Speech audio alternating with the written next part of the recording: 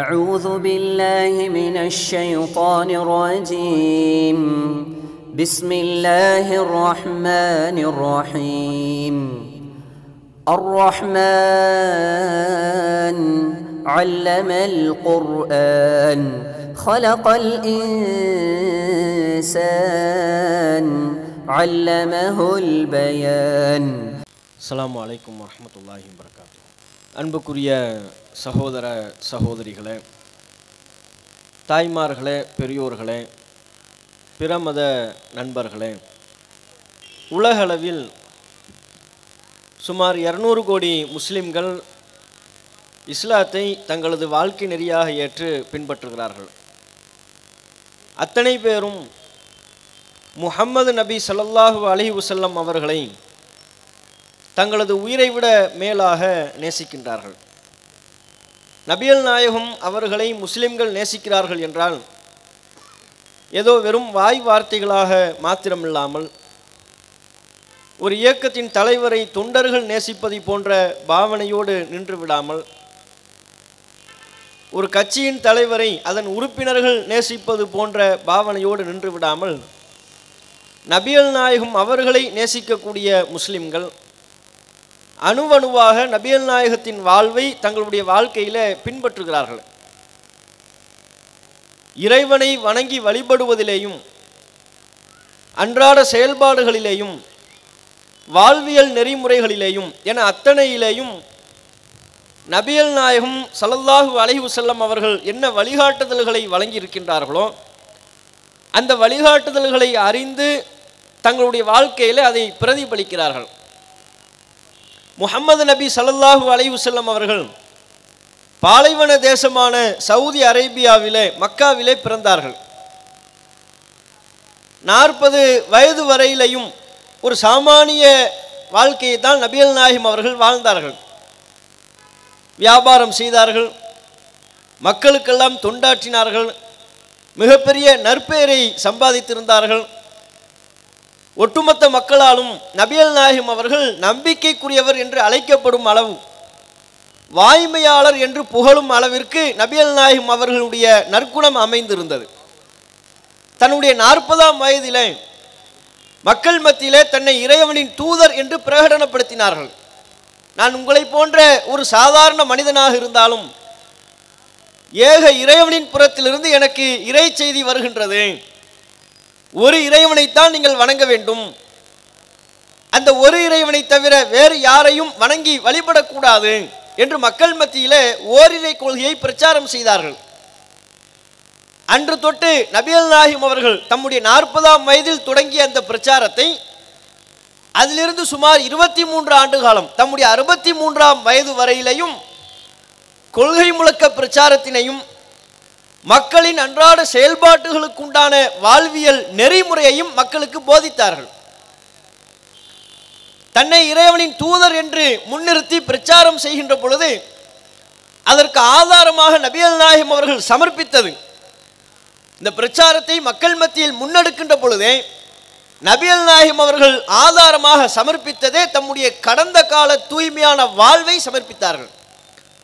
மக்கள் மத்தியில் இந்த கொள்கையை சொல்லிவிட்டு சொன்னார்கள், நான் உங்களிடத்தில் ஒரு செய்தியை சொன்னால் நம்புவீர்களா? இதற்கு முன்பு நான் பொய் பேசி நீங்கள் பார்த்ததுண்டா என்றெல்லாம் மக்கள் மத்தியில் கேள்விகளை எழுப்பி, நீங்கள் பொய் பேசி ஒரு காலத்திலேயும் நாங்கள் கண்டதே இல்லை, நீங்கள் எதை சொன்னாலும் நம்புவோம் என்று சொன்ன அந்த மக்கள் காலம் காலமாக அவருடைய முன்னோர்களின் நடைமுறைக்கு மாற்றமான ஒரு இறைவனைத்தான் வணங்க வேண்டும் என்கிற கொள்கையை சொல்கின்ற பொழுது அது அவர்களுடைய முன்னோர்களின் பாதையை விட்டு அவர்களை மாற்றிவிடக்கூடிய கொள்கையாக இருக்கின்ற பொழுது அதற்காக நபிகள் நாயகத்தை எதிர்த்தார்கள். அப்போது நபிகள் நாயகம் அவர்கள் மக்கள் மத்தியில் சொன்ன மிக முக்கியமான அம்சமே ஃபக்கத் லபிஸ்து ஃபீக்கும் உம்ரம் மின் கப்லிஹி, உங்களோடு தான் இவ்வளவு காலம் நான் வாழ்ந்தேன், என்னுடைய அந்த வாழ்க்கையை நீங்கள் எண்ணி பாருங்கள், அஃபலா தாக்கிலூன், என்னுடைய தூய அந்த வாழ்க்கையை நீங்கள் சிந்திக்க மாட்டீர்களா என்று தம்முடைய பிரச்சாரத்திற்கு அச்சாரமாக ஆணிவேராக தம்முடைய கடந்த கால தூய்மையான வாழ்வை மக்கள் மத்தியில் சமர்ப்பித்தார்கள். எந்த ஒரு தலைவரும் இப்படிப்பட்ட ஒரு பிரச்சாரத்தை முன்வைத்திருக்க முடியாது. இன்றைக்கும் எத்தனையோ பல ஆன்மீக தலைவர்கள் இருக்கிறார்கள், மக்கள் மத்தியிலே ஆன்மீக சொற்பொழிவுகளை ஆற்றக்கூடியவர்கள் இருக்கிறார்கள். மக்கள் மத்தியில் பல்வேறு விதமான சீர்திருத்த கருத்துக்களை சொல்லக்கூடியவர்களும் இருக்கிறார்கள். அந்த சீர்திருத்த கருத்துக்களை முன்மொழியக்கூடியவர்களிலேயோ ஆன்மீக சொற்பொழிவாற்றக்கூடிய ஆன்மீக தலைவர்களில் எந்த ஒருவருமோ மக்கள் மத்தியிலே ஒரு கருத்தை சொல்கின்ற பொழுது நான் சொல்வது உண்மைதான், என்னுடைய கடந்த கால வாழ்வை நீங்கள் பாருங்கள் என்று யாரேனும் சொல்வார்களா? என் கடந்த கால வாழ்க்கையை பாருங்கள், எவ்வளவு ஒழுக்கத்தோடு நான் வாழ்ந்தேன், எவ்வளவு நேர்மையான என்னுடைய வாழ்வு அமைந்திருந்தது, எவ்வளவு தூய்மையாக என்னுடைய வாழ்க்கை அமைந்திருந்தது என்று கடந்த கால வாழ்க்கையை சொல்லி தன்னுடைய பிரச்சாரத்திற்கு வலு சேர்த்த ஒரே தலைவர் நபிகள் நாயகம் ஸல்லல்லாஹு அலைஹி வஸல்லம் அவர்கள்தான். இன்றைக்கு எந்த ஆன்மீக தலைவரால் தம்முடைய கடந்த கால வரலாற்றை சொல்லி பிரச்சாரம் செய்ய இயலும்? பழமொழியை சொல்லி வைத்திருக்கிறார்கள், நதி மூலம் பார்க்காதே, ரிஷி மூலம் பார்க்காதே என்று பழமொழி சொல்லி வைத்திருக்கிறார்கள்.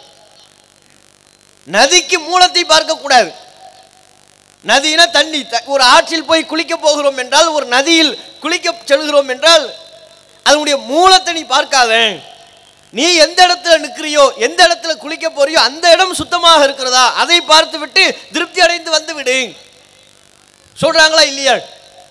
ஏன் மூலத்தை பார்க்க ஆரம்பிச்சோம்னா அங்கே போய் குழம்பிடுவோம். ஒரு ஆற்றில் குளிக்க செல்கிறோம், நம்ம குளிக்க போகிற இடம் சுத்தமாக இருக்கான்னு தான் பார்க்கணும். இந்த தண்ணீர் எங்கிருந்து வருகிறது, எந்தெந்த வழிகளையெல்லாம் கடந்து வருகிறது, அந்த வழிகளெல்லாம் சுத்தமான வழிகள் தானா, பக்கத்தில் என்ன செய்கிறார், இந்த தண்ணீரில் என்னென்னவெல்லாம் கலக்கின்றது என்று எல்லா மூலத்தையும் ஒரு அலசி பார்த்தால் அங்கே குளிக்க முடியுமா? நாம் குளிச்சுக்கிட்டு இருக்கிறதுக்கு 10 அடி தள்ளி பார்த்தோம்னா ஒருத்தர் எரும மாட்டை குளிப்பாட்டிக்கிட்டு இருப்பார். இந்த பக்கத்தில் 10 அடி தள்ளி பார்த்தோம்னா சாயப்பட்டறைகளில் உள்ள அழுக்குகள் எல்லாம் அந்த ஆற்றில் தண்ணீரில் சேரும், கலக்கும். இந்த பக்கம் திரும்பி பார்த்தோம்னா சாக்கடைகள் கலக்கும். இன்னொரு புறத்தில் இன்னும் சில மனிதர்கள் குழுக்களாக சேர்ந்து கொண்டு தங்களுடைய அழுக்கு துணியை துவைத்துக் கொண்டிருப்பார்கள். அந்த அழுக்கு அந்த அதில் சேரும். எல்லாத்தையும் பார்த்து ஆஹா இவ்வளவு அழுக்கு சேருது, இந்த ஆற்றுல நான் குளிக்க மாட்டேன்னு போயிடுவான்.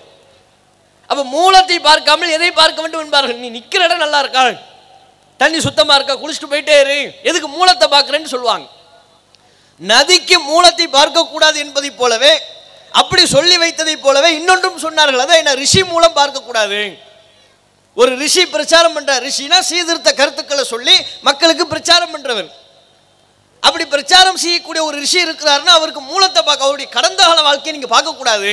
ரிஷிக்கு கடந்த கால வாழ்க்கையை பார்க்கக்கூடாது என்பதை எழுதப்படாத ஒரு விதியாகவே வைத்திருக்கிறார்கள். அவர் எப்போதிலிருந்து பிரச்சாரம் பண்ண ஆரம்பிச்சாரு?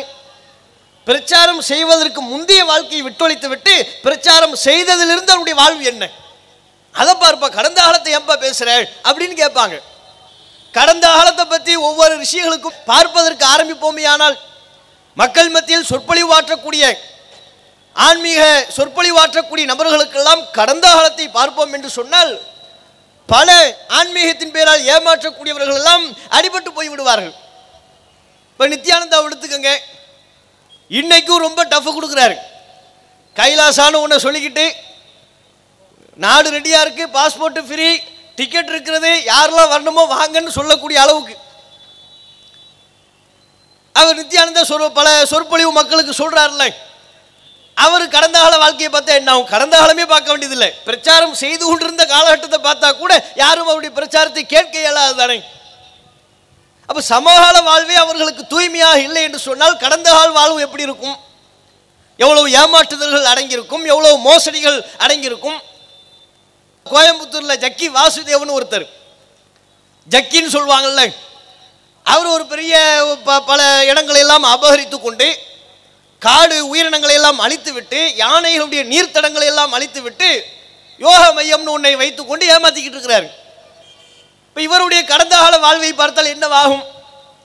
கோவையில் பல போலீஸ் நிலையங்களில் அவர் மீது வழக்கு பதிவு செய்யப்பட்டிருக்கிறது. நிலத்தை அபகரித்த வழக்கு அவர் மீது இன்றைக்கும் உண்டு. பலரை ஏமாற்றிய ஃபோர்ஜரி வழக்கு அவர் மீது இன்றைக்கும் உண்டு.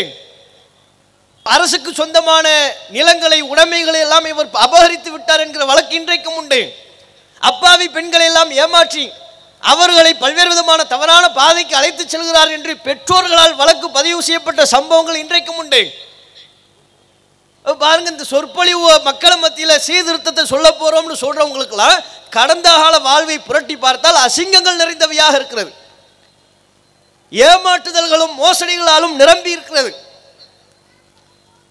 இந்த பதஞ்சலின்னு சொல்லி ஒரு பைத்தியக்காரன் இருக்கிறான்ல,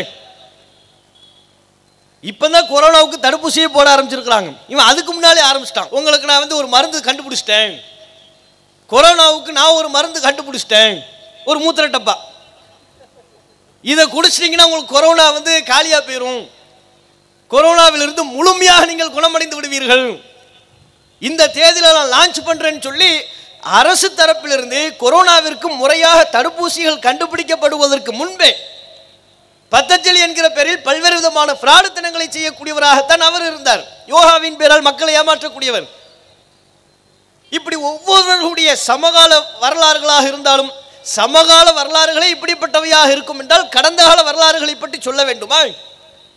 ஆனால் நபிகள் நாயகம் ஸல்லல்லாஹு அலைஹி வஸல்லம் அவர்கள் மக்கள் மத்தியில் சீர்திருத்த கருத்துக்களை சொல்கின்ற பொழுது தம்முடைய கடந்த கால வாழ்வை ஆதாரமாக சமர்ப்பித்தார்கள். நான் சொல்கின்ற இந்த பிரச்சாரம் உண்மை, இது சத்தியம், இதில் நீங்கள் குறை காணக்கூடியவர்களாக இருந்தால், இதில் நான் பொய் சொல்வேன் என்று நீங்கள் நினைப்பீர்களே, ஆனால் என்னுடைய கடந்த கால வாழ்வை நீங்கள் ஒப்பிட்டு பாருங்கள். உங்களுக்கு நான் பொய் சொல்லியிருக்கிறேனா, புறம் பேசியிருக்கிறேனா, நேர்மையற்ற முறையில் நடந்திருக்கின்றேனா, பெண்கள் விஷயத்தில் தவறாக நடந்திருக்கின்றேனா, எப்படிப்பட்ட ஒரு தூய வாழ்வை வாழ்ந்தவராக நபிகள் நாயகம் ஸல்லல்லாஹு அலைஹி வஸல்லம் அவர்கள் இருந்திருந்தால் தம்முடைய கடந்த கால வாழ்வை ஆதாரமாக சமர்ப்பித்து இந்த பிரச்சாரத்தை துவக்குவார்கள். அப்படி பிரச்சாரம் செய்த நபிகள் நாயகம் அவர்கள் இன்றைக்கு பல பிரமத அன்பர்கள் நினைத்துக் கொள்கிறார்கள் முஹம்மது நபி அவர்கள் முஸ்லிம்களுக்கு மட்டும் சொந்தமானவர்கள் என்று. இல்லை, திருக்குர்ஆன் அப்படி சொல்லவில்லை. ஏன் முஹம்மது நபி அவர்கள் கூட தன்னை முஸ்லிம்களுக்கு மட்டும் சொந்தமானவராக அறிவித்துக் கொள்ளவில்லை. மாறாக முஹம்மது நபி அவர்கள் முழு மனித சமூகத்திற்கும் சொந்தமானவர்கள். அவர்கள் ஒட்டுமொத்த மனிதர்களுக்கும் வழிகாட்டுவதற்காக வந்தார்களே ஒன்றி ஒட்டுமொத்த முழு மனித சமூகத்திற்கும் வழிகாட்டுவதற்காக நல்ல அறிவுரைகளை கருத்துக்களை சொல்வதற்காக வந்தார்களே தவிர தன்னை ஏற்றுக்கொள்ளக்கூடிய மக்களுக்கு மட்டும்தான் நான் வழிகாட்டி என்று நபிகள் நாயகம் அவர்கள் சொல்லவில்லை. சொல்லப்போனால் முஹம்மது நபி அவர்கள் மக்காவிலே இந்த பிரச்சாரத்தை துவக்குகின்ற பொழுது எந்த ஒருவரும் அந்த தேசத்தில் அந்த பகுதியிலே நபிகள் நாயகத்தை ஏற்றுக்கொண்ட முஸ்லிம்களாக இல்லை. நபிகள் நாயகத்திலும் இருந்துதான் நம்பரை கவுண்ட் ஆகுது. அவங்க காலத்தில் ரசூலுல்லாஹ் தான் நம்பர் 1. அதுக்கப்புறம் இந்த பிரச்சாரத்தை சொல்றாங்க அவங்க மனைவி, அவங்களுடைய குடும்பத்தார்கள், அவங்களுடைய நெருங்கிய நண்பர்கள், ஊர் மக்கள், நபிகள் மக்காவிற்கு அருகாமையில் தேசங்களில் இருந்த பிற மக்கள் என்று படிப்படியாக நபிகள் நாயகத்திற்கு பிறகுதான் எண்ணிக்கையை அதிகரித்தது. திருக்குர்ஆனும் இதை தெரிவிக்கின்றது. ஒமா அர்சல்நாக்க இல்லா ரஹ்மத்தன் லில் ஆலமீன், முஹம்மது அவர்களே உம்மை அகில உலகத்தாருக்கும் நாம் அருக்குடையாக அனுப்பியிருக்கிறோம், முஸ்லிம்களுக்கு அனுப்பியிருக்கிறோம் என்று அல்லாஹ் சொல்லவில்லை. உம்மை ஏற்றுக்கொண்டவர்களுக்கு உம்மை வழிகாட்டியாக அனுப்பியிருக்கிறோம் என்று இறைவன் திருக்குர்ஆனில் குறிப்பிடவில்லை. ரஹ்மத்தன் லில் ஆலமீன், அகிலத்தார்கள் அனைவருக்கும் முழு மனித சமுதாயத்திற்கும் உம்மை அருட்குடையாக நாம் அனுப்பியிருக்கிறோம் என்று திருக்குர்ஆனிலே நபிகள் நாயகத்தை பற்றி குறிப்பிடப்படுகிறது. அப்படி என்றால் நபிகள் நாயகம் அவர்களின் வழிகாட்டுதல்கள், நபிகள் நாயகம் அவர்களுடைய போதனைகள் முஸ்லிம்கள் மாத்திரமே கடைபிடிப்பதற்கு உரியதன்று. சொல்லப்போன ரசூலுல்லாஹ்வுடைய அந்த போதனைகள் இருக்கிறதே, முஸ்லிம்கள் பின்பற்றி கொண்டிருக்கிற கடைபிடிக்கின்ற அந்த போதனைகள், அதனால் நாங்கள் பல்வேறு விதமான நன்மைகளை அடைகிறோம். நபிகள் நாயகம் 1400 ஆண்டுகளுக்கு முன்பு போதித்த அந்த போதனைகள் இன்றைக்கு கடைபிடித்தாலும் பல நன்மைகளை பெறக்கூடியவராக அந்த நபர் மாறிவிடுகிறார்.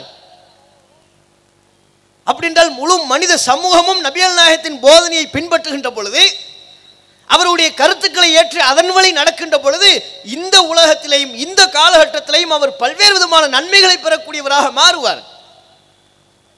அதனால தான் நபிகள் நாயகத்தின் போதனையை உலக மக்கள் மத்தியிலே நாங்கள் சமர்ப்பிக்கிறோம். முஹம்மது நபி அவர்கள் சொல்லாத கருத்துக்களே இல்லை.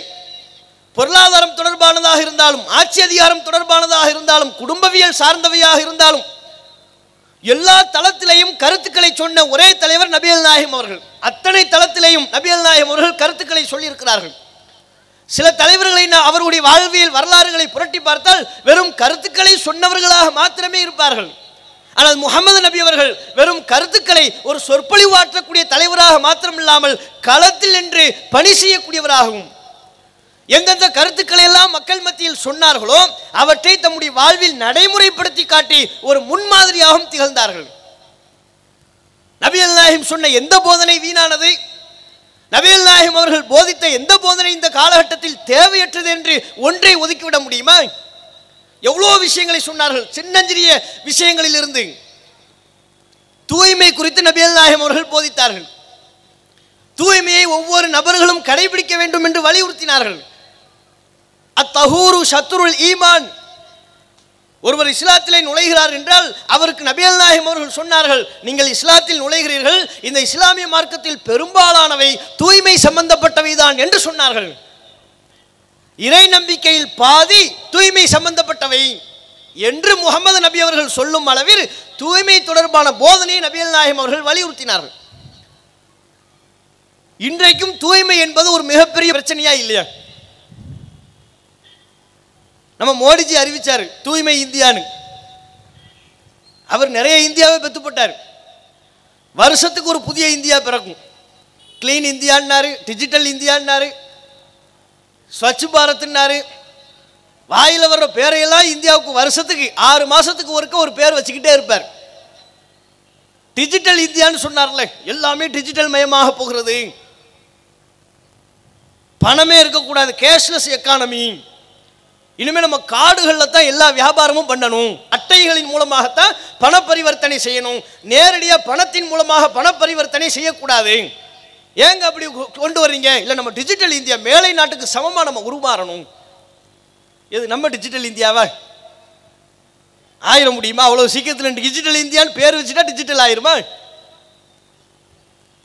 பணப்புழக்கத்தை எல்லாம் குறைப்பதற்கு எல்லாத்தையும் அட்டையில் கொண்டு வரணும். அட்டையில் கொண்டு வந்தால் எங்கே நம்ம காய்கறி வாங்க போகும்போது சந்தைக்கு போகிறோம், 1 கிலோ தக்காளி தாங்கங்கிறோம், அட்டையை நீட்டினோம்னா அந்த அம்மா வாங்குமா?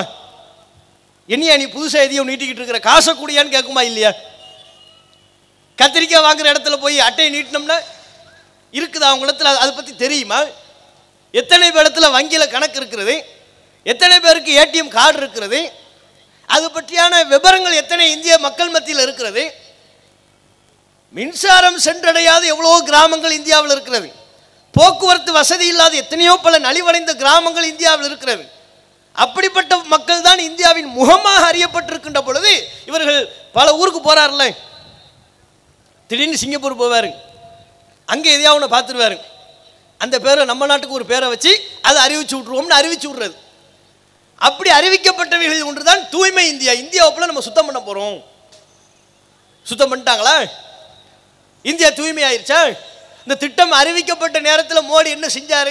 மோடியாக இருந்தாலும் சரி, இன்னும் பிற ஆட்சியாளர்களாக இருந்தாலும் சரி, ஏற்கனவே தூய்மையாக இருக்கிற இடத்துல இவங்க குப்பையை கொட்டிக்கிட்டு ஃபோட்டோவுக்கு போஸ் கொடுத்தாங்க. ஆல்ரெடி இங்கே க்ளீனாக தான் இருக்குது அந்த இடம். க்ளீனாக இருக்கிற இடத்துல போய் குப்பையை கொட்டிக்கிட்டு பெருக்கிற மாதிரி ஒரு ஸ்டில்லு எடுத்து தூய்மை இந்தியாவுக்கு விளம்பரம். அப்படி செஞ்சால் எங்கே இந்தியா தூய்மையாகும்? தூய்மையை வலியுறுத்தக்கூடிய விதத்தில் மக்கள் மத்தியில் சொல்லப்போன இன்றைக்குள்ள காலகட்டத்தில் மனிதர்களுக்கு பல்வேறு விதமான நோய்கள் ஏற்படுவதற்கு காரணமே தூய்மையற்ற சுகாதாரமற்ற சில நடவடிக்கைகள் தான். அதில் மிக முக்கியமானது கை கழுவுறதுன்னாங்க. ஏன்னா நம்ம கைகளை தான் பல பொருட்களை தொடுறோம். நம்ம செல்ஃபோனை தொடுறோம், லேப்டாப்பை தொடுறோம், போக்குவரத்தில் பயணிக்கிறோம், அதில் கம்பிகளை தொடுறோம், பல மனிதர்கள் புழங்கக்கூடிய இடங்களை நாம் கைகளால் தொடுகிறோம். அப்படி தொடுகின்ற பொழுது நம்முடைய கைகளில் தான் அந்த அசுத்தம் முதலாவதாக இருக்கும். கைகளை சுத்தம் செய்யாமல் நாம் உணவை உட்கொள்கின்ற பொழுது கைகளில் இருக்கிற கிருமி நம்முடைய உடம்பிற்குள்ளே செல்லும். அது மூலமாக அந்த கிருமி வயிற்றுக்குள் சென்று பல்வேறு விதமான உபாதைகளை ஏற்படுத்தும். பல தொற்று நோய்களுக்கு காரணமாக பல்வேறு விதமான வயிறு சம்பந்தப்பட்ட உபாதைகளுக்கு கைகளின் மூலம் கிருமி பரவுவதுதான் அடிப்படை காரணம். அப்போ அதுக்கு என்ன செய்யறது? முதலாவது கையை கழுவுங்க அப்படின்னாங்க. சுத்தத்தில் முதல் அடிப்படை கையை கழுவுங்க. அந்த லாக்டவுன் நேரத்தில் பொருள் கிடைக்குமா இல்லையான்னு அல்லாடிக்கிட்டு இருந்த நேரத்தில் எல்லாரும் கடைக்கு போய் வாங்கின பொருள் என்ன? அரிசியை வாங்குவதையெல்லாம் பின்தள்ளி விட்டு, அத்தியாவசிய பொருட்களெல்லாம் வாங்குறத பின்தள்ளி விட்டு ஹேண்ட் வாஷ் ஒன்று தாங்க எல்லார் வீட்லையும் அன்றைக்கி தான் புதுசாக பார்த்தாங்க. இதுதான் ஹேண்ட் வாஷா? இதை வச்சு தான் கை கழுவணுமா? சரி கொண்டாங்க, எவ்வளோ? 200 ரூபாய். சரி போயிட்டு போகுது, கொண்டாங்க, கையை கழுவுங்கிறாங்க. அந்த காலகட்டம் அப்படிப்பட்ட ஒரு காலகட்டமாக இருந்தது. கொரோனாவின் பேரால் இருமுனா செத்து போயிடுவான், இருமுனவன் பக்கத்தில் நின்னவன் செத்து போயிடுவான், அவனை பார்த்தவன் செத்து போயிடுவாங்கிற அளவுக்கு ஒருவன் இரும்பி விட்டால் அவ்வளோதான், முடிஞ்சு போச்சு. அங்கே உள்ள ஒரு 10 பேர் ரத்தங்கக்கி சாவான்னு சொல்லக்கூடிய அளவுக்கு கொரோனாவை பற்றி பல்வேறு விதமான தகவல்கள் மக்கள் மத்தியில் இருந்துச்சு. அப்போ கையை கழுவுனா தான் உங்களுக்கு அந்த கிருமியின் மூலமாக ஒரு பாதுகாப்பு கிடைக்கும். அப்போ சுகாதாரத்துறையிலேருந்து இன்னும் பல நபர்கள் சொன்னாங்க, நீங்கள் கையை கழுவுறதுனால சாதாரணமாக கை கழுவுனீங்கனாலும் போகாது, ரொம்ப வலியுறுத்தி நன்கு அழுத்தி தேய்த்து உங்களுடைய கைகளை கழுவுகின்ற பொழுதுதான் எந்த கிருமியாக இருந்தாலும் போகும் என்று பல கருத்துக்கள் சொல்லப்பட்டது. எப்படி பார்த்தாலும் அடிப்படை சுகாதாரம் என்பது கை கழுவுறது. WHO என்கிற உலக சுகாதார மையம் கை கழுவுவதற்கென்றே ஒரு தினத்தை அறிவித்திருக்கிறார்கள். அக்டோபர் 12 கை கழுவும் தினம். அக்டோபர் 12 வந்துருச்சுன்னு வைங்க, அந்த WHO சார்பாக உலக சுகாதார மையத்தின் சார்பாக அவங்களுடைய பிரதிநிதிகள் அவங்களுடைய கருத்துக்களை மக்கள் மத்தியில் எடுத்து சொல்லக்கூடியவங்க பஸ் ஸ்டாண்டுக்கு முன்னால் போய் நிற்பாங்க. அந்த வழியாக போகிறவங்க வாங்க கையை கழுவுங்கன்னு கையை வலுக்கட்டாயமாக கையை கழுவி விடுறது. ஏன்? இன்றைக்கு கை கழுவும் தினம். இந்த காதலர் தினம்னு சொன்ன காடை கையில் காடு வச்சுக்கிட்டு அலைஞ்சிக்கிட்டு இருப்பாங்க. இல்லை, ஆட்டின் போட்ட ஒரு காடை கையில் வச்சுக்கிட்டு யார்ட்டையாவது கொடுக்கணுமே, ஏன்டா இப்படி அலைகிற? இல்லை, இன்னைக்கு காதலர் தினம், யாரிடத்திலாவது இந்த காடை கொடுத்தாதான் எனக்கு நிம்மதியாக தூக்கம் வரும்னு அலைகிற பைத்தியங்களைப் போல, அப்படியான சில செயல்பாடுகளில் ஈடுபடுவதைப் போல வலுக்கட்டாயமாக சில பேர் அழைத்து கையை கழுவி விடுறது. கை கழுவும் தினம் அந்த ஒரு நாள் தான் கையை கழுவுறது, அதுக்கப்புறம் முடிஞ்சு போச்சு. அக்டோபர் 12 கையை கழுவுறதோட க்ளோஸ். நபிகள் நாயகம் ஸல்லல்லாஹு அலைஹி வஸல்லம் அவர்கள் பாருங்க, 1400 ஆண்டுகளுக்கு பிறகு இப்போதைய காலகட்டத்திலையும் கையை கழுவ வேண்டும் என்பதை வலியுறுத்தி சொல்லக்கூடிய காலகட்டத்தில் நாம் இருக்கிறோம். நாகரிகத்தில் பெருமளவிற்கு ஒரு மேம்பாட்டை அடைந்து விட்டோம் என்று சொல்லக்கூடிய இந்த 2021 கூட கை கழுவுவதற்கு மக்களை வலியுறுத்த வேண்டிய தேவை இருக்கின்றது. அது குறித்த விழிப்புணர்வை ஏற்படுத்த வேண்டிய அவசியம் இருக்கிறது. அதற்கென்று சில அமைப்புகள் செயல்பட வேண்டிய தேவை இருக்கிறது. நபிகள் நாயகம் ஸல்லல்லாஹு அலைஹி வஸல்லம் அவர்கள் 1400 ஆண்டுகளுக்கு முன்பே கை கழுவுவதன் அவசியத்தை எடுத்துச் சொல்லி தூய்மையை வலியுறுத்தினார்கள். நபிகள் நாயகம் அவர்கள் சொன்னார்கள், நீங்கள் காலையில் எழுந்திருக்கிறீர்களா, முதல் வேளையாக உங்களுடைய கைகளை கழுவிக்கொள்ளுங்கள் என்றார்கள். முதல் வேளை கையை கழுவு. ஏன்? இரவு நேரத்தில் உடைய கை எந்தெந்த அசுத்தமான இடங்களில் பட்டது என்று உனக்கே தெரியாது. அப்படியே சொன்னார்கள். ஃபஇன்னஹு லா யத்ரி ஐன பாத்தத் யதுஹு. தூங்கி எழுந்ததும் முதல் வேளையாக உங்களுடைய இரு கைகளையும் கழுவிக்கொள்ளுங்கள். ஏனென்றால் அவருடைய கை இரவு நேரத்தில் எந்தெந்த அசுத்தங்களில் பட்டது என்று அவருக்கு தெரியாது. நீ தூக்கத்தில் இருப்பேன், ஒரு கொசு உடம்புல முகத்தில் வந்து நிற்கும், உனக்கே உண்டான உள்ளுணர்வின் பேரில் அந்த கொசுவை அடிச்சிருப்பேன், அதனுடைய ரத்தம் கைகளில் படிஞ்சிருக்கும். காலையில் எழுந்து கையை கழுவாமல் ஒரு பொருளை சாப்பிட்டேன்னா அதன் ஊடாக அந்த ரத்தமோ அதில் உள்ள கிருமிகளோ அசுத்தங்களோ உடைய உடம்பிற்கு சென்று பல உபாதைகளை ஏற்படுத்திவிடும். நபிகள் நாயகம் அவர்கள் அழகாக சொல்லிவிட்டார்களே, காலையில் எழுந்ததும் முதல் வேலையை கையை கழுவுங்கன்னாங்க. கையை கழுவுவதற்கு கூட முறையை சொல்லி கொடுத்தார்கள். இரு கைகளையும் கொண்டு தண்ணீர் நிரம்ப உள்ள பாத்திரத்தின் உள்ளே முக்கி விடாதீர்கள். பாத்திரத்தை சாய்த்து இரு கைகளையும் கழுவி விட்டு சுத்தம் அடைந்ததற்கு பிறகு பாத்திரத்திற்குள்ளே கையை நுழையுங்கள் என்றார்கள். எப்படிப்பட்ட போதனை! பச்சிளம் குழந்தைக்கு போதிப்பதை போன்று நபிகள் நாயகம் அவர்கள் போதித்திருக்கிறார்களே. இந்த காலகட்டத்திலேயும் நபிகள் நாயகம் அவர்களுடைய இந்த அறிவுரை தேவைக்குள்ளாக இருக்கின்றதே. காலையில் எழுந்த நேரத்தில் மாத்திரமா நபிகள் நாயகம் அவர்கள் சொன்னார்கள், முஸ்லிம்களை பொறுத்தவரை ஒரு நாளைக்கு 5 வேளை 5 நேரம் தொழ வேண்டும். நபிகள் நாயகம் ஸல்லல்லாஹு அலைஹி வஸல்லம் அவர்கள் இஸ்லாமிய மார்க்கத்திலே ஒரு முஸ்லிம் ஒவ்வொரு நாளும் 5 வேளை தொழ வேண்டும் என்பதை மார்க்கம் கட்டாயப்படுத்தி இருக்கின்றது. தொழுகைக்கு முன்பாக ஒழு என்கிற குறிப்பிட்ட விதத்திலான தூய்மை செய்வதையும் மார்க்கம் அவசியமாக்கி இருக்கின்றது. அந்த தூய்மையிலும் கூட கை கழுவுதல் இருக்கிறது. அப்போ ஒருவர் முஸ்லீமாக இருக்கின்ற பொழுது, இஸ்லாம் நபிகள் நாயகம் சொன்ன அடிப்படையில் தம்முடைய வாழ்வை அமைத்துக் கொள்கின்ற பொழுது கட்டாயம் 5 வேளை தொழுகையின் போது அவர் தம்முடைய இரு கைகளை கழுவி விடுகிறார். காலையில் எழுந்ததும் அவருடைய தம்முடைய இரு கைகளையும் கழுவி விடுகிறார். நபிகள் நாயகத்தின் இந்த போதனை எவ்வளவு ஒரு சுத்தத்தை வலியுறுத்தக்கூடிய, தூய்மையை வலியுறுத்தக்கூடியவையாக இருக்கிறது. இன்னைக்கு உள்ள காலகட்டத்தில் காலையில் எஞ்சதும் பல்லு தேய்க்காம டீ குடிக்கிறது, காஃபி குடிக்கிறது ஒரு ஃபேஷனாக போயிடுச்சு. சுத்தமில்லாத காரியங்கள்லாம் ஃபேஷன்கிற பேரில் செஞ்சுக்கிட்டு இருக்கிறாங்க. பெட் காஃபின்னு அதுக்கு பேரு. அப்படின்னா என்ன? பெட் காஃபினா கும்போணம் டிகிரி காஃபி மாதிரி அது ஒரு காஃபி கிடையாது. என்னடா பெட் காஃபினா பல்லு தேய்க்காமல் காஃபியை குடிக்கணும், அதுக்கு பேர் பெட் காஃபி. காலையில் எழுந்து பெட்லேயே உட்காந்து பல்லு தேய்ச்சிடக்கூடாது, அப்படியே காஃபியை குடித்தோம்னா பெட் காஃபி. அது நல்லதா? அது ஆரோக்கியமானதா? அது சுகாதாரத்திற்கு ரொம்ப உகந்தது என்று மருத்துவ உலகம் சொல்லுதா? இரவு நேரத்தில் எதை இல்லாமோ சாப்பிட்டுட்டு நம்ம போய் தூங்க சென்றிருப்போம். நம்முடைய வாய்க்குள்ளே எவ்வளவு கிருமிகள் இருக்கும். அந்த கிருமிகளுடனே ஏதேனும் ஒரு பானத்தை நாம் அருந்தும் போதும், டீ காஃபி போன்ற பானங்களை அருந்தும் போது அந்த கிருமிகளும் நம்முடைய உடலுக்குள்ளே வயிற்றுக்குள்ளே செல்கின்றதா இல்லையா? நபிகள் நாயகம் அவர்கள் பல் துலக்குவதையும் வலியுறுத்தினார்கள். எந்த அளவிற்கு சொன்னார்கள் என்றால், லவ்லா நஷுகலா உம்மதி, என் சமுதாயத்திற்கு சிரமம் என்று இருந்திருக்காவிட்டால் ல அமர்த்துஹும் பி சிவாக்கி இந்த குள்ளி சலான், ஒவ்வொரு முறை தொழுகையை நிறைவேற்றுகின்ற பொழுதும் இறை வணக்க வழிபாட்டை நிறைவேற்றுகின்ற பொழுதும் பல் துலக்குவதை நான் கட்டாயமாக்கி இருப்பேன் என்று சொன்னார்கள். பல் துலக்கிற விஷயத்தில் எவ்வளோ ஒரு நபிகள் நாயகம் அவர்கள் வலியுறுத்துகிறார்கள் பாருங்க. மக்களுக்கு சிரமம்னு இல்லாட்டி ஒவ்வொரு தொழுகையின் போதும் பல் துலக்குவதை நான் கட்டாயமாக்கி இருப்பேன்.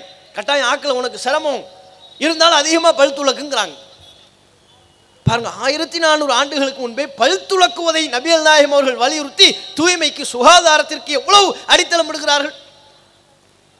இதை மாத்திரமா நபிகள் நாயகம் அவர்கள் சொன்னார்கள், பொது இடங்களில் எச்சில் துப்பாதீர்கள் என்றார்கள், நடைபாதையில் சிறுநீர் கழிக்கக்கூடாது என்றார்கள், மக்கள் பயன்படுத்தக்கூடிய நீர்நிலைகளில் மலம் ஜலம் கழிக்கக்கூடாது என்றார்கள்.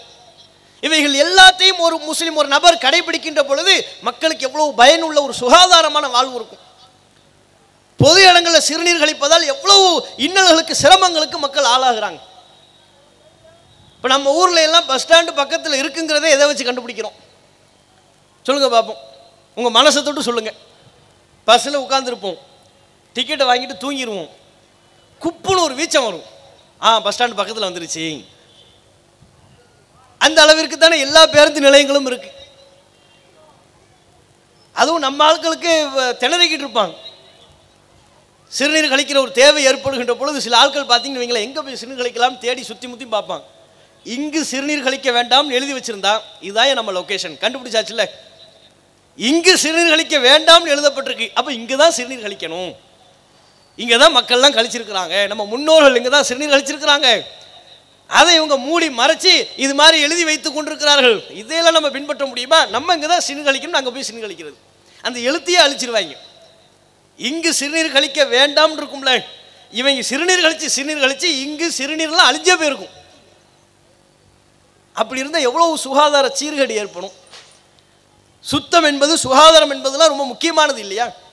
1400 ஆண்டுகளுக்கு முன்பே இப்படி தூய்மை தொடர்பாக நபிகள் நாயகம் அவர்கள் போதித்த இந்த போதனைகளை ஒரு மனிதர் பின்பற்றுகின்ற பொழுது தம்முடைய ஆரோக்கியத்தை பேணிக் கொள்கிறார். முஸ்லிம்கள் மாத்திரம்தான் ஆரோக்கியத்தை பேண வேண்டுமா? எல்லா மனிதர்களும் ஆரோக்கியமாக இருப்பதைத்தானே விரும்புவோம். ஆரோக்கியமாக இருக்க விரும்பக்கூடியவர்கள் நபிகள் நாயகத்தின் இந்த போதனையை பின்பற்றுகின்ற பொழுது அவர் தம்முடைய ஆரோக்கியத்தை பேணி காத்துக்கொள்கிற நபராக மாறிவிடுகிறார். இன்னும் நபிகள் நாயகம் அவர்கள் பன்றி இறைச்சி உண்பதை நபிகள் நாயகம் தடை செய்தார்கள், உண்ணக்கூடாது என்றார்கள்.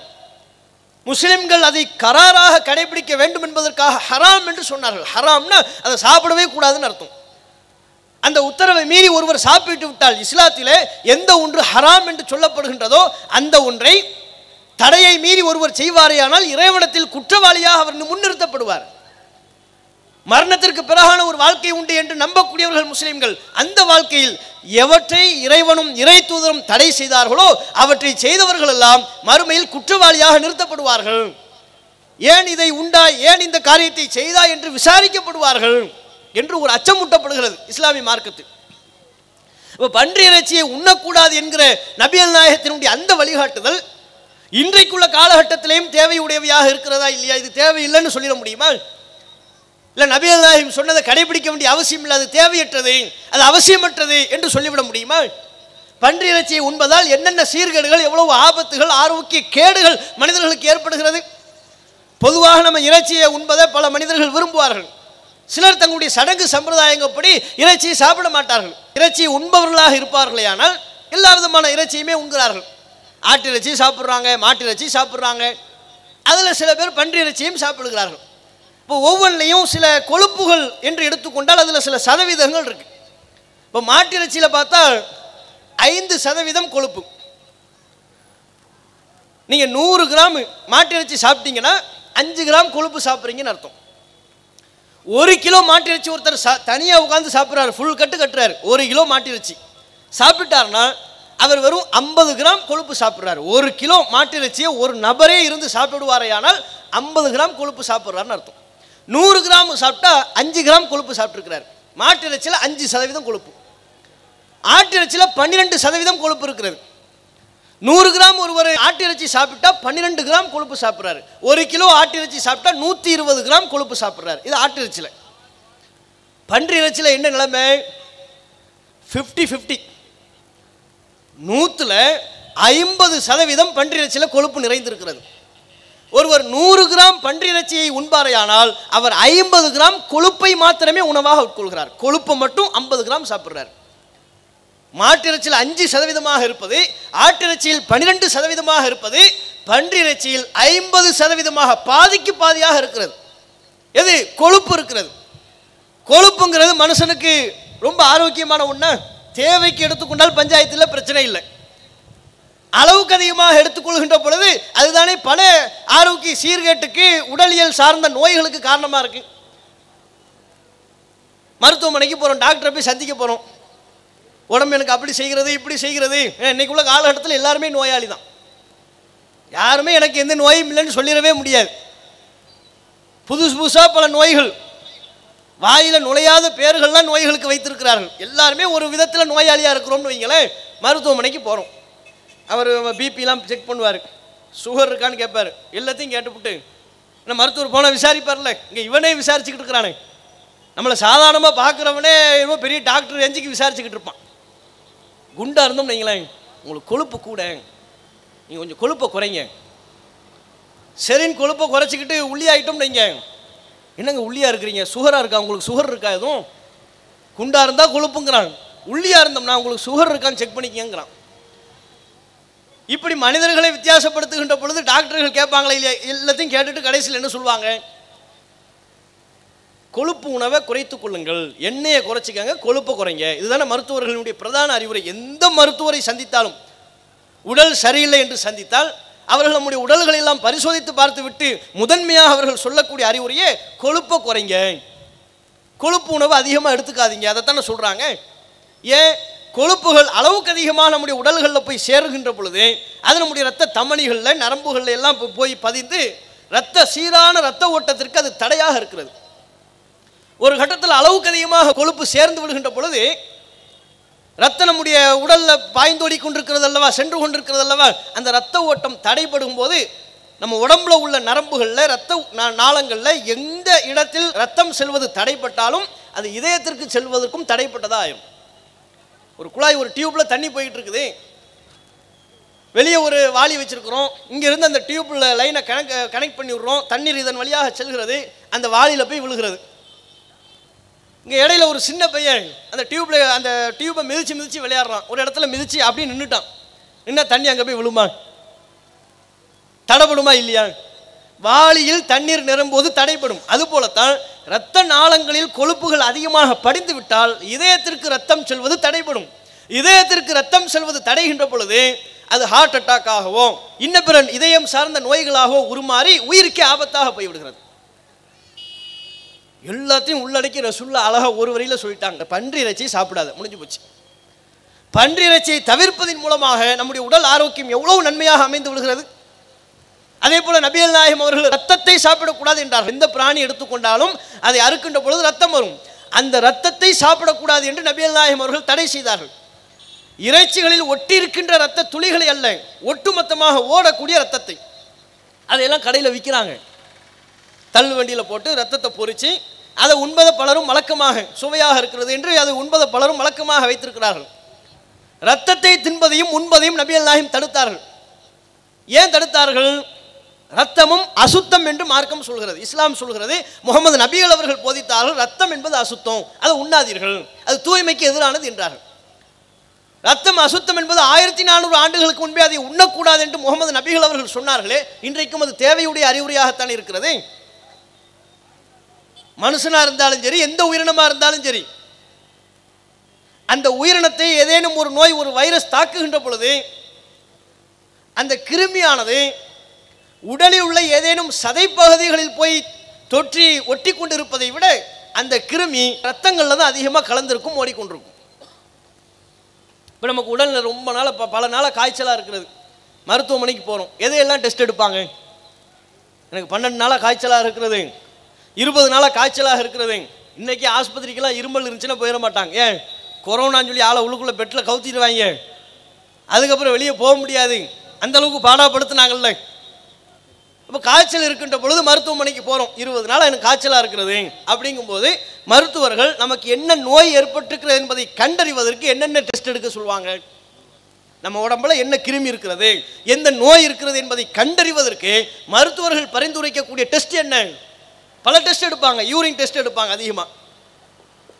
நம்முடைய சிறுநீரை வைத்துக்கொண்டு நம்ம எந்த கிருமி தாக்கி இருக்கிறது, எந்த கிருமி தாக்குனதுனால என்ன நோய் ஏற்பட்டிருக்கிறதுனால இவருக்கு இப்படிப்பட்ட பிரச்சனைகள் ஏற்படுகிறது என்பதை சிறுநீரை டெஸ்ட் எடுப்பாங்க. அப்போ அந்த சிறுநீரில் அந்த கிருமியை பார்ப்பாங்க. இந்த கிருமி இருக்கிறது, உங்களுக்கு இந்த நோய் இருக்கிறது, டைஃபாய்டு இருக்குது, மஞ்சக்காமாலை இருக்கிறது, அது இருக்கிறது, இது இருக்கிறது என்று சொல்வார்கள். சிறுநீரை டெஸ்ட் பண்ணுற மாதிரி மோஷனையும் டெஸ்ட் பண்ணுவாங்க. சில நோய்களுக்கு அவருடைய மோஷனை டெஸ்ட் பண்ணி அதில் உள்ள கிருமிகளை கண்டறிந்து உங்களுக்கு இந்த நோய் ஏற்பட்டிருக்கிறது என்று சொல்வார்கள். அது மாதிரி ஒருவருக்கு ஏற்பட்ட நோயை கண்டறிவதற்குரிய வழிமுறையாக மருத்துவ உலகில் பயன்படுத்தப்படுவது என்ன? ரத்தம். சிறுநீரை டெஸ்ட் பண்ணுற மாதிரி, மோஷனை டெஸ்ட் பண்ணுற மாதிரி பிளட் டெஸ்ட் பண்ணுறாங்களா இல்லையா? அந்த 2 டெஸ்ட்டை விட அதிகமாக பண்ணுறதே பிளட் டெஸ்ட் தான். இரத்த பரிசோதனை தான் அதிக அளவில் செய்யப்படுகின்றது. அது இரத்த பரிசோதனை எப்படி கண்டறியப்படுகிறது? ரத்தத்தை பார்ப்பாங்க, அதில் கிருமிகள் இருக்கிறத பார்த்து விட்டு இந்த ரத்தத்தில் இந்த கிருமி இருக்கிறது, ஆகையினால உங்களுக்கு இந்த நோய் ஏற்பட்டிருக்கிறது என்று சொல்வார்கள். அப்போ ரத்தத்தை பரிசோதித்து பார்த்து ஒருவருக்கு இந்த நோய் ஏற்பட்டிருக்கிறது என்று சொல்கிறார்கள் என்றால் ரத்தம் என்பது கிருமிகளின் தொகுப்பு. ரத்தத்தில் தான் கிருமிகள் தேங்கி நிற்கிறது. இது மனுஷனுக்கு மாத்திரமல்ல, எந்த உயிரினமாக இருந்தாலும் இதுதான் அளவுகோல். ஒரு மாடாக இருந்தாலும் ஆடாக இருந்தாலும் எந்த உயிரினமாக இருந்தாலும் அந்த உயிரினத்திற்கு நோய் ஏற்பட்டிருக்கிறது என்றால் அது அதனுடைய ரத்தத்திலையும் கலந்திருக்கும். அப்போ ரத்தத்தை மட்டும் தனியாக எடுத்து பொறிச்சு சாப்பிடும்போது அவர் ரத்தத்தை மாத்திரம் உண்கவில்லை, அந்த கிருமியையும் உண்கிறார். இறைச்சியில் தேங்கியிருப்பவற்றை விட ரத்தத்தில் தான் அதிகமாக அந்த கிருமி தாக்கியிருக்கும், ரத்தத்தில் தான் அதிகமாக அந்த கிருமிகள் இருக்கும்.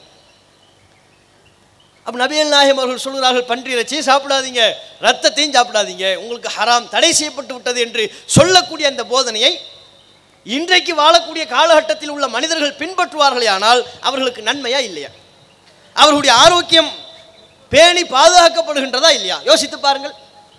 இப்படி தூய்மை என்று எடுத்துக்கொண்டாலும் உளவியல் சார்ந்த போதனைகள் என்று எடுத்துக்கொண்டாலும் அத்தனையிலையும் நபிகள் நாயகம் அவர்களுடைய போதனைகள் இன்றைக்குள்ள காலகட்டத்திற்கு தேவையானவையாக இருக்கிறது. முழு மனித சமூகமும் பின்பற்றத்தக்கவையாக நபிகள் நாயகம் அவர்கள் போதித்திருக்கிறார்கள். இன்றைக்குள்ள காலகட்டத்தில் தற்கொலை என்பது அதிக அளவில் மிகைத்திருக்கிறது. அற்ப காரணங்களுக்காகவெல்லாம் தற்கொலை செய்து கொள்கிறார்கள். சின்ன விஷயத்திலிருந்து பெரிய தலை போற காரியமாக இருந்தாலும் அற்பமான காரியங்களாக இருந்தாலும் எல்லாவற்றுக்கும் தற்கொலை. இப்போ சமீபத்திய புள்ளி விவரப்படி தற்கொலையில் இந்தியாவிலேயே தமிழகம் தான் 2வது இடம். இந்தியாவிலேயே தமிழகம் தற்கொலை செய்வதில் 2வது இடத்தை முன்னிலை வகிக்கின்றது என்று சொன்னால் எந்த அளவிற்கு தற்கொலைகள் அதிகரித்திருக்கிறதுன்னு பாருங்க. இன்ன காரணம்லாம் கிடையாது, இன்ன வயசு அதுவும் வரையறை இல்லை. 10 வயசு 12 வயசு பெற்றோர்கள் திட்டிவிட்டார்கள் என்று தற்கொலை செய்யக்கூடிய சிறார்கள் அதிகமாக இருக்கிறார்கள் இந்தியாவில். தமிழகத்தில் பரீட்சையில் நான் தோற்றுவிட்டேன் என்று சொல்லி தற்கொலை செய்யக்கூடிய மாணவ மாணவியர்கள் அதிகமாக இருக்கிறார்கள். எதிர்பார்த்த வேலை கிடைக்கவில்லை என்று சொல்லி தற்கொலை செய்யக்கூடியவர்கள் இருக்கிறார்கள். குடும்ப தகராறில் தற்கொலை செய்பவர்கள் இருக்கிறார்கள். மேனேஜர் என்னை திட்டிவிட்டார் என்று சொல்லி அதனால் உளவியல் ரீதியாக பாதிக்கப்பட்டு தற்கொலை செய்பவர்கள் இருக்கிறார்கள். இன்ன காரணங்களுக்காக என்று வரையறுத்து சொல்ல முடியாத அளவிற்கு பல்வேறு காரணங்களை மனிதர்கள் கற்பித்துக் கொண்டு தங்களுடைய உயிரையை மாய்த்து கொள்ளக்கூடிய தற்கொலையில் ஈடுபடுகிறார்கள். 2015 NCRB என்கிற ஒரு நிறுவனம் இந்தியாவில் அந்த ஒரு வருட காலகட்டத்தில் எத்தனை தற்கொலைகள் நடைபெற்றது என்று ஆய்வு செய்து கணக்கிட்டு வெளியிட்டார்கள். 2015 மாத்திரம் 1,33,623 பேர் இந்தியாவில் தற்கொலை செய்திருக்கிறார்கள். ஒரு வருஷத்தில் ஏறத்தாழ 1.5 லட்சம் பேர் இந்தியாவில் மட்டும், உலக அளவில் அல்ல, இந்தியாவில் மாத்திரம் இவ்வளவு எண்ணிக்கையில் ஒரு வருடத்தில் தற்கொலை செய்கிறார்கள் என்றால் மத்திய அரசில் இயங்கக்கூடிய குற்றப்பிரிவு காப்பகம், புலனாய்வு காப்பகம் அவர்கள் 2019 ஒரு ஆய்வறிக்கை வெளியிட்டார்கள். தற்கொலை செய்தவர்களுடைய ஆய்வறிக்கையை 2019 1,39,123 சராசரியா ஒரு நாளைக்கு 381 பேர், ஒரு நாளைக்கு இந்தியாவில் 381 பேர் சராசரியாக தற்கொலை செய்திருக்கிறார்கள் 2019 புள்ளி விவரப்படி. இதெல்லாம் குறிப்பிட்ட ஆய்வு நிறுவனங்களும் அரசின் புலனாய்வு அமைப்புகளும் அவைகளால் கணக்கிடப்பட்ட தற்கொலைகள். கணக்கில் வராத தற்கொலைகள் எவ்வளவு இருக்கு?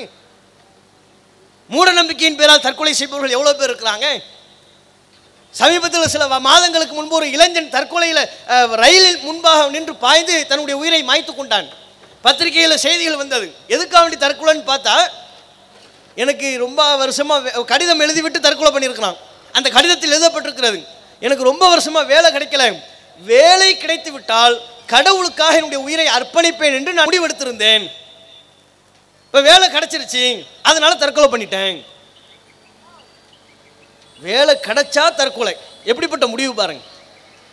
வேலை கிடைச்சா தற்கொலை பண்ணுறேன்னு முடிவெடுக்கிறவன் உனக்கு எதுக்குடா வேலை முதல் கிடைக்கணும்? எதுக்கு உனக்கு வேலை கிடைக்கணும்? நீ தற்கொலை பண்ணுறேன்னு முடிவெடுத்தா வேலை உனக்கு எதுக்கு கிடைக்கணும்? இப்படியெல்லாம் முடிவு செய்து தற்கொலை செய்தவர்கள்லாம் இருக்கிறார்கள். இந்த தற்கொலையினால பொதுமக்களுக்கும் பாதிப்பு, ஒட்டுமொத்த சமூகத்திற்கும் பாதிப்பு. ஏன்னா அது ஒரு முன்மாதிரி தானே. ஒரு 10 வயது சிறுவன், ஒரு 10 வயது சிறுமி தந்தை என்னை அடித்து விட்டார், தாய் என்னை திட்டி விட்டார் என்று சொல்லி தற்கொலை செய்கின்ற பொழுது, அந்த செய்தி தொலைக்காட்சிகளிலே வருகின்ற பொழுது, அதை நம்ம குடும்பத்தில் உள்ள சிறுவர்களும் பார்ப்பார்களே. நம்மால் பெற்றெடுக்கப்பட்ட நம்முடைய பிள்ளைகள், நம்முடைய பேர பிள்ளைகள் அந்த செய்திகளை பார்த்து அந்த பிஞ்சு உள்ளங்களில் இந்த கருத்து பதியாதா? ஓ, அப்போ அம்மா நம்மளை திட்டாங்கன்னா நம்ம தற்கொலை பண்ணிடணும் போல. தற்கொலையின் அர்த்தம் கூட தெரியாது. மொட்டை மாடியிலிருந்து கீழே குதித்தார் என்று இருந்தால் அந்த குழந்தைகளுடைய உள்ளத்தில் பதிகிறது, தாய் திட்டிவிட்டால், தந்தை அடித்து விட்டார் என்றால் மொட்டை மாடியிலிருந்து நம்ம கீழே குதிச்சிடணும். எப்பேற்பட்ட கெட்ட முன்மாதிரி! இதனால் ஒட்டுமொத்த சமூக அமைப்புக்குமே பாதிப்பு. காவல்துறையை சார்ந்த அதிகாரிகள், காவல்துறையை சார்ந்த நபர்களுக்கும் பாதிப்பு. ஏன் இந்த தற்கொலை பண்ணுறேன்னு உள்ள கிறுக்கு என்ன செய்வானா? சும்மா தற்கொலை பண்ண மாட்டான். சில கிறுக்கு பார்த்தா செல்ஃபோன் டவர் மேலே ஏறி நிற்பான், மெகாஃபோனையும் கையில் கொண்டு போயிடுவான். என்னமோ மெகாஃபோன் பிரச்சாரம் பண்ணுற மாதிரி மெகாஃபோனையும் கையில் கொண்டு போய், அன்புக்குரியவர்களே, சகோதர சகோதரிகளே, அனைவரும் நில்லுங்கள், இப்போது ஒரு காட்சியை பார்த்து விட்டு செல்லுங்கள். என்னடா காட்சின்னு மொட்டை மாடியில் பார்த்தா அவன் சொல்லுவான், இதோ இந்த டவரிலிருந்து நான் கீழே குதிக்க போகிறேன். மூதேவி குதிக்கிறாங்க, குதிச்சு தொலைய வேண்டியதானே. அது என்னவா? மெகாஃபோன் மூலமாக சொல்லி மக்களை திரட்டி காவல்துறைக்கு டென்ஷன் கொடுத்து, அவனுக்கு தெரியாமல் கயிறு போட்டு காவல்துறை அதிகாரிகள் தங்களுடைய உயிரை பணம் வைத்து மேலே ஏறி, எவ்வளவு டென்ஷன், எவ்வளவு தொல்லை! இது போன்ற பைத்தியங்களால உனக்கு பிரச்சனை ஏற்படுகிறது, உளவியல் சார்ந்த பாதிப்பு ஏற்படுகிறது என்றால் தற்கொலை தான் தீர்வா? பிரச்சனை ஏற்பட்டால் சாவணுமா? அந்த பிரச்சனையை எதிர்கொள்ள வேண்டும், அதை தாண்டி செல்ல வேண்டும் என்கிற மன தைரியம், மனோதிடம் நமக்கு இல்லையா? பல்வேறு பிரச்சனைகளை தாண்டிதானே இந்த உலகத்தில் ஒவ்வொரு நாளும் ஒவ்வொரு மனிதர்களும் வாழ்ந்து கொண்டிருக்கிறார்கள். இன்னைக்கு உள்ள காலகட்டத்தில் பிரச்சனை வந்தால் தற்கொலை செய்யணும்னா ஒவ்வொரு இந்தியர்களும் தற்கொலை செய்யணும். ஏன்? இந்தியாவுக்கே பெரிய பிரச்சனை மோடி. அவர் கொண்டு வரக்கூடிய ஒவ்வொரு சட்டங்கள் ஒவ்வொரு மக்களையும் வாட்டி வதைக்கிறது. விவசாயிகளை பாதிக்குது, சிறு குறு வணிக வியாபாரிகளை பாதிக்கிறது, அப்பாவி சாமானியர்களை பாதிக்கிறது. பெட்ரோல் விலையேற்றம், பால் விலையேற்றம், வெங்காய விலையேற்றம், அன்றாட மனிதர்கள் பயன்படுத்தக்கூடிய அத்தியாவசிய பொருட்களின் விலையேற்றம். பெட்ரோல் விலை ஏறிவிட்டாலே எல்லா பொருட்களின் விலையும் சாதாரணமாக ஏறிடும். டீ கடைக்கு போய் ஒரு டீ தாங்கையான்னு கேட்போம், அவர் போர்டு வச்சிருப்பார், இன்று முதல் டீயின் விலை 2 ரூபாய் அதிகப்படுத்தப்பட்டிருக்கிறது. ஏன் நேற்று வரையிலும் நல்லா தானே இருந்துச்சு, ஏன் திடீர்னு 2 ரூபா விலை கூட? பெட்ரோல் விலை கூடிருச்சுல அப்படின்னு அவர் சொல்லுவார். இவன் திருப்பி கேட்பான், நீங்கள் என்ன டீ பெட்ரோல்லையா போடுறிய, பாலில் தானேயா டீ போடுறிய? இவன் கேட்பான். அதுக்கு அவர் சொல்லுவார், அந்த பால் பைக்குக்கு பெட்ரோல் போட்டு அதில் தானே கொண்டு வர்றோம், அந்த பாலை கொண்டு வரதுக்கு நாங்கள் பைக் ஓட்டுறோம்ல, வாகனம் ஓட்டுறோம்ல, அதுக்கு பெட்ரோல் போடணும்ல, அந்த பெட்ரோல் விலை கூடி இருக்குல்ல, அப்போ நாங்கள் பாலை கொண்டு வரதுக்கு சிரமப்படுறதுனால டீ விலை அதிகரித்து விட்டது. அவர் கதை சொல்வார். ஒவ்வொருத்தனுக்குள்ளும் பல சோக கதை இருக்கத்தான் செய்யுது, கஷ்டம் இருக்கத்தான் செய்யுது. சரி, விலை ஏறி விட்டது, சமாளிச்சுட்டு போகலான்னு பார்த்தா இந்த பிஜேபியினுடைய அமைச்சர்கள், அதில் உள்ள ஆட்கள் பேசுகிற பேச்சை பார்த்தோம் வைங்க, குஷ்பு சொல்லியிருக்குது. என்னவா, என்னம்மா இப்படி பெட்ரோல் விலையெல்லாம் கூடி போயிடுச்சேன், அது மாத கடைசியில் அப்படித்தான் இருக்கும், அதுக்கப்புறம் உங்களுக்கு சரியாயிரும், மாதம் ஆரம்பத்தில் சரியாயிரும், கடைசியில் குறையும். இதுதான் இந்தியாவினுடைய வழக்கம்ங்குது. எந்த இந்தியாவில் இருக்குன்னே தெரியல. ஊர் உலகத்தில் அப்படியா? ஒரு வருஷத்தினுடைய ஆரம்ப பகுதியில் விலை கூடுமா, கடைசி பகுதியில் விலை குறையுமா, அப்படித்தான் இருக்கும், பழகிக்கிங்கிறாங்க. வெங்காயம் விலை ஏறும்போது ஒரு அம்மா சொல்லிச்சேன், நிர்மலா, எதுக்கு நீங்கள் வெங்காயம் சாப்பிட்றீங்க, அதெல்லாம் சாப்பிடாதீங்க, நாங்களாம் சாப்பிட்றது இல்லையே, நாங்களாம் வெங்காயம் சாப்பிட்றது நிப்பாட்டி பல வருஷமாச்சே, நீங்கள் மட்டும் ஏன் சாப்பிட்றீங்க? அப்போ வெங்காயத்தை சாப்பிடக்கூடாது, பால் விலை ஏறிடுச்சு, எவனும் பால் டீ குடிக்காத, பிளாக் டீ குடி சொல்லுவாங்க. கருவேப்பிலை விலை கூடிருச்சு, கருவேப்பிலை போட்டு சாப்பிடாத, வேற என்னப்பா செய்யறது, வேப்ப இலையை போட்டு சாப்பிடு சொல்லுவாங்க. இவங்க சொல்ற பேச்சையெல்லாம் கேட்கும்போது உனக்கு பாதிப்பு வரும், உளவியல் சார்ந்த பிரச்சனை வரத்தான் செய்யும். அதுக்காக வேண்டி தற்கொலை பண்றதா? அது ஒண்ணுதான் முடிவா? பிரச்சனைகளை எதிர்கொள்ள வேண்டும், அதை தாண்டி நம்முடைய வாழ்வை பதிய வைக்க வேண்டும் என்கிற மன உறுதி இல்லையா? பல காரணங்கள். இன்னும் சில பேர் பார்த்தா தற்கொலை பண்ணுவான். என்னடா காரணம் பார்த்தா, வீடு சரியில்லைன்ட்டாங்க, வாஸ்து சரியில்லை, டைம் சரியில்லை, அற்ப காரணங்களுக்காகவெல்லாம்.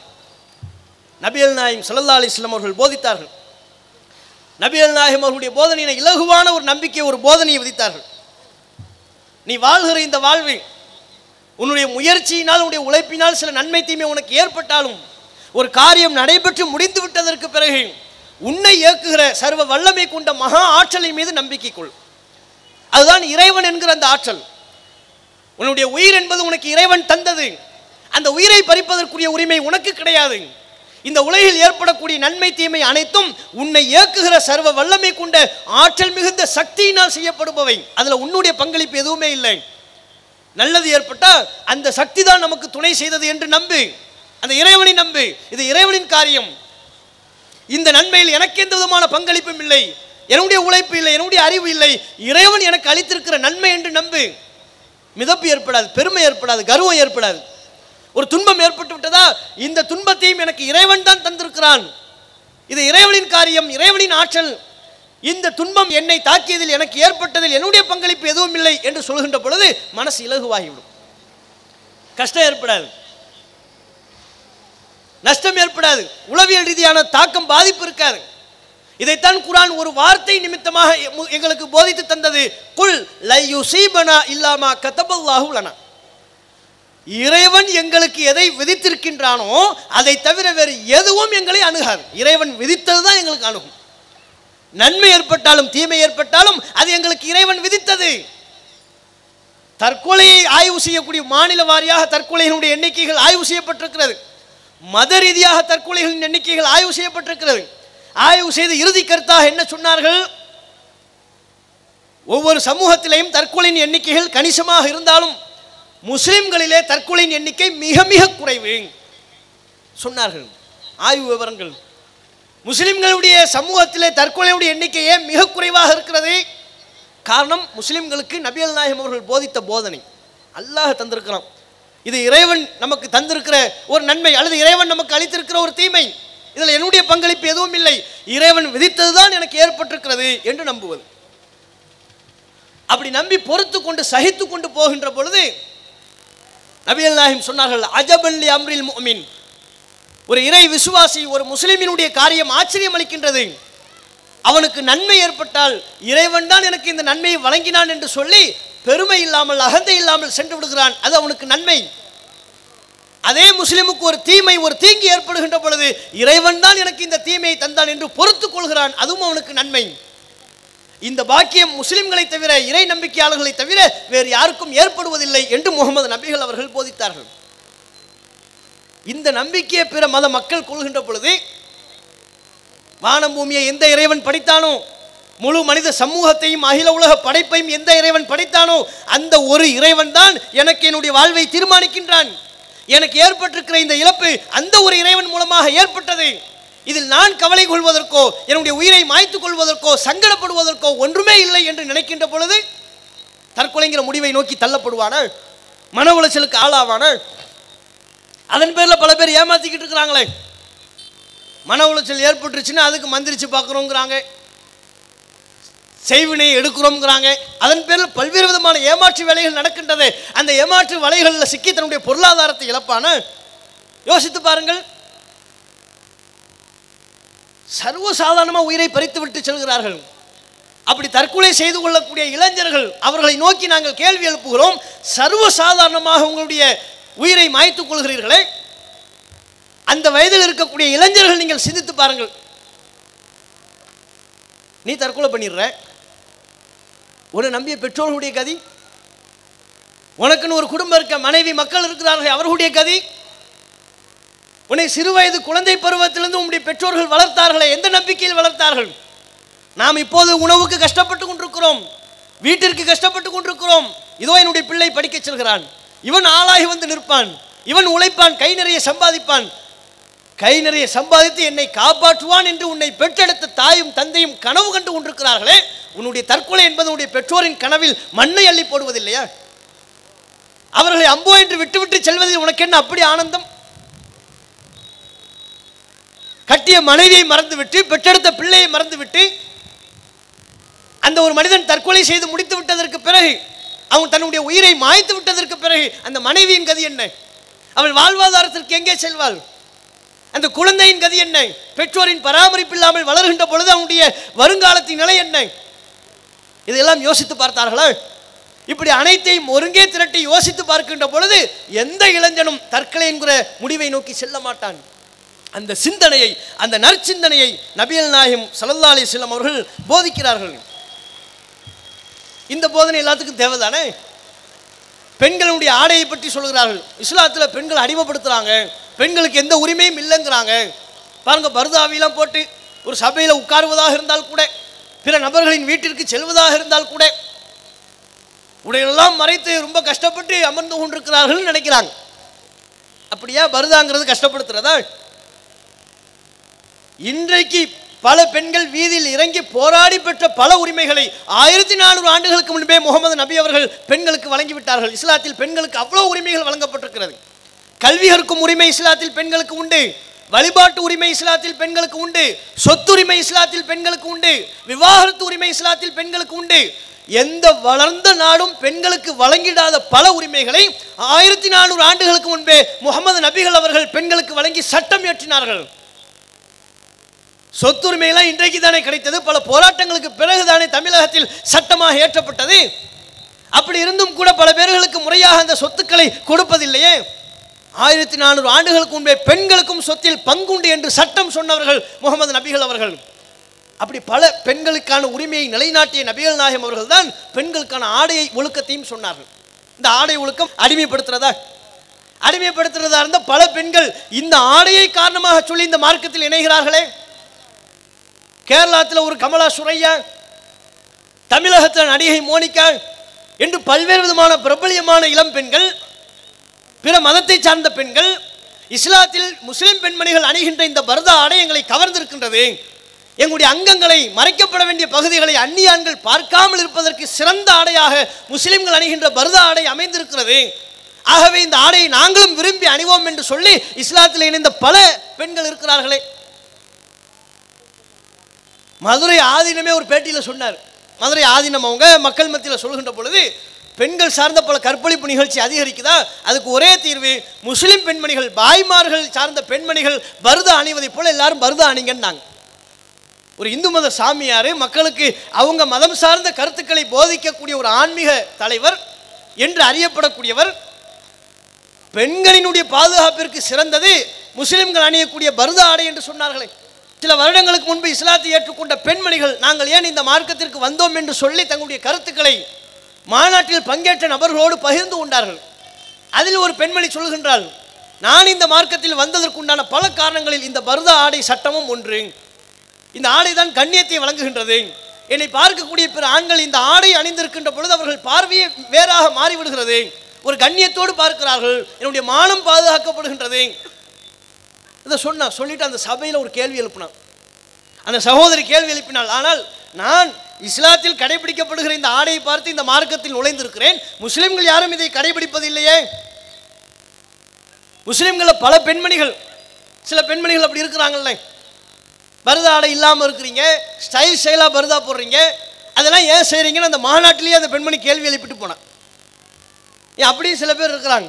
பர்தாங்கிற பேரில் பார்த்தீங்கன்னு வைங்களேன், சேலைகளை சினிமாக்களில் அணிவாங்கல்ல, ஜன்னல் வச்ச சேலை, கண்ணாடி வச்ச சேலைங்கிற மாதிரி இப்போ பர்தாவணி ஃபேஷன் ஆரம்பிச்சிருச்சு. கண்ணாடி வச்ச பர்தாவன், பின்னால் பார்த்தா ஃபுல்லாக கல்லுக்கெல்லாம் கண்ணாடி. எதுக்கு? அதை பார்த்துக்கிட்டு ஒருத்தர் தலை சீவுறதுக்கா? நீ பர்தாவில் கண்ணாடியை பதிச்சுக்கிட்டு போனால் அதை பார்த்து கூட தலை சீவானே. இன்னொன்று டைட்டு புருக்கா, ஆண்கள்லாம் ஸ்லிம் ஷர்ட்டுன்னு சொல்லிக்கிட்டு டைட்டாக சட்டை போடுற மாதிரி, அவன் டிசைனாக சட்டை போடுறான். சட்டை பாக்கிட்டு கிழிச்சி கூட சட்டை போடுற கிறுக்குகள்லாம் நம்ம ஆள்கள் சமூகத்தில் உண்டு. சட்டம் தலைமுடியை பிச்சுக்கிறான், கிழிச்சிக்கிறான், சட்டை பாக்கிட்ட கிழிக்கிறான். ஃபேண்ட்டு பார்த்தீங்கன்னு வைங்களேன், 2 முட்டும் தேஞ்சு கிழிஞ்சு கிடக்குது. நம்ம கூட பைக்கில் போகும்போது ரோட்டில் கீழே விழுந்து ஆக்சிடென்ட்டில் அடிபட்டான் போல இருக்குது. ஏன் தம்பி ஃபேண்ட்டில் 2 பக்கமும் கிழிஞ்சிருக்கு, கரெக்டாக முட்டு பகுதி கிழிஞ்சிருக்கு. கேட்டால் ஃபேஷனு, இப்படி தான் நாங்கள் ஃபேண்ட்டு போடுறோங்கிறான். அது மாதிரி பெண்களும் டைட்டு புருக்காங்கிற பேரில் ரொம்ப இறுக்கமாக எந்த நோக்கத்திற்காக பர்தா முறை சொல்லப்பட்டதோ அந்த நோக்கத்தையே சிதைக்கக்கூடிய அளவிற்கு பர்தா அணியக்கூடிய பெண்கள் இருக்கிறாங்க. அதையெல்லாம் விட்டுட்டு பர்தா என்கிற ஆடை பெண்களின் பாதுகாப்பை வலியுறுத்தக்கூடிய பெண்களுக்கு சிறந்த பாதுகாப்பு அம்சமாக இருக்கிறதா இல்லையா? இப்படி பல காரணங்கள், பல சட்டங்கள், முகமது நபி அவர்கள் வழங்கிய குற்றவியல் சட்டங்கள். அந்த குற்றவியல் சட்டங்களெல்லாம் பார்த்து அமெரிக்காவில் சில வருடங்களுக்கு முன்பு குறிப்பிட்ட ஒரு நீதிமன்ற வளாகத்தின் முன்பு நபிகள் நாயகத்திற்கு சிலை வைக்க வேண்டும் என்று வழிகாட்டினார்கள். என்ன காரணம் என்று சொல்கின்ற பொழுது உலகிற்கு சீர்திருத்த கருத்துக்களை சொன்ன பல தலைவர்கள் இருக்கிறார்கள். அதில் முகமது நபி அவர்கள் அழகிய குற்றவியல் சட்டங்களை நமக்கு வழங்கியிருக்கிறார்கள். அதை கௌரவப்படுத்தக்கூடிய விதமாக அமெரிக்க நீதிமன்ற வளாகத்தின் முன்பே முகமது நபிகள் அவர்களுக்கு சிலை வைக்க வேண்டும் என்றார்கள். இஸ்லாமிய மக்களினுடைய எதிர்ப்பின் காரணத்தினால் அந்த சிலை வைக்கும் முயற்சி தடுக்கப்பட்டது. சிலையை வைக்காதீங்க, சட்டத்தை சிறப்புன்னு சொல்றீங்களா, ஓகே, இஸ்லாமிய மார்க்கத்தில் சிலை வழிபாடு கூடாது, ஆகவே நீங்கள் முகமது நபிகள் அவர்களுக்கு சிலை வைக்காதீர்கள் என்று உலகளாவிய அளவில் முஸ்லிம்கள் எதிர்ப்பு தெரிவித்தார்கள். இது ஒன்றும் கதை கிடையாது. கூகுளில் சர்ச் பண்ணி பார்த்தா உங்களுக்கே அந்த சம்பவங்கள் கிடைக்கும். அதற்குண்டான தரவுகளை நீங்கள் பெற இயலும். இப்படி நூற்றுக்கணக்கான சட்டங்களை முழு மனித சமூகமும் பின்பற்றினால் அவர்கள் தங்களுடைய வாழ்வின் இன்பங்களை அனுபவிப்பார்கள். உடல் ஆரோக்கியத்தை பாதுகாத்துக் கொள்வார்கள், பொருளாதாரங்களை பாதுகாத்துக் கொள்வார்கள், உளவியல் சார்ந்த பிரச்சனைகளில் சிக்கி தவித்து விடாமல் தங்களுடைய உளவியல் சார்ந்த நலனையும் பாதுகாத்துக் கொள்வார்கள், தங்களுடைய நம்பிக்கையை பாதுகாத்துக் கொள்வார்கள். அப்படிப்பட்ட இந்த இஸ்லாமிய போதனை, இதற்காக வழிகாட்டிய முகமது நபிகள் அவர்கள் இந்த விதத்தில் தான் உலகத்திற்கே மிகச்சிறந்த அருட்கொடையாக திகழ்கிறார்கள். அந்த நபிகள் அவர்களுடைய வழிமுறையை எல்லா மக்களும் தங்களுடைய வாழ்க்கையிலே அறிந்து பின்பற்றுமாறு அழைப்பை விடுத்தவனாக என்னுடைய உரையை நிறைவு செய்து கொள்கிறேன். வாஹிரு தாவானா அல்ஹம்துலில்லாஹி ரப்பில் ஆலமீன். அஸ்ஸலாமு அலைக்கும் வரஹ்மத்துல்லாஹி வபரகாத்துஹு.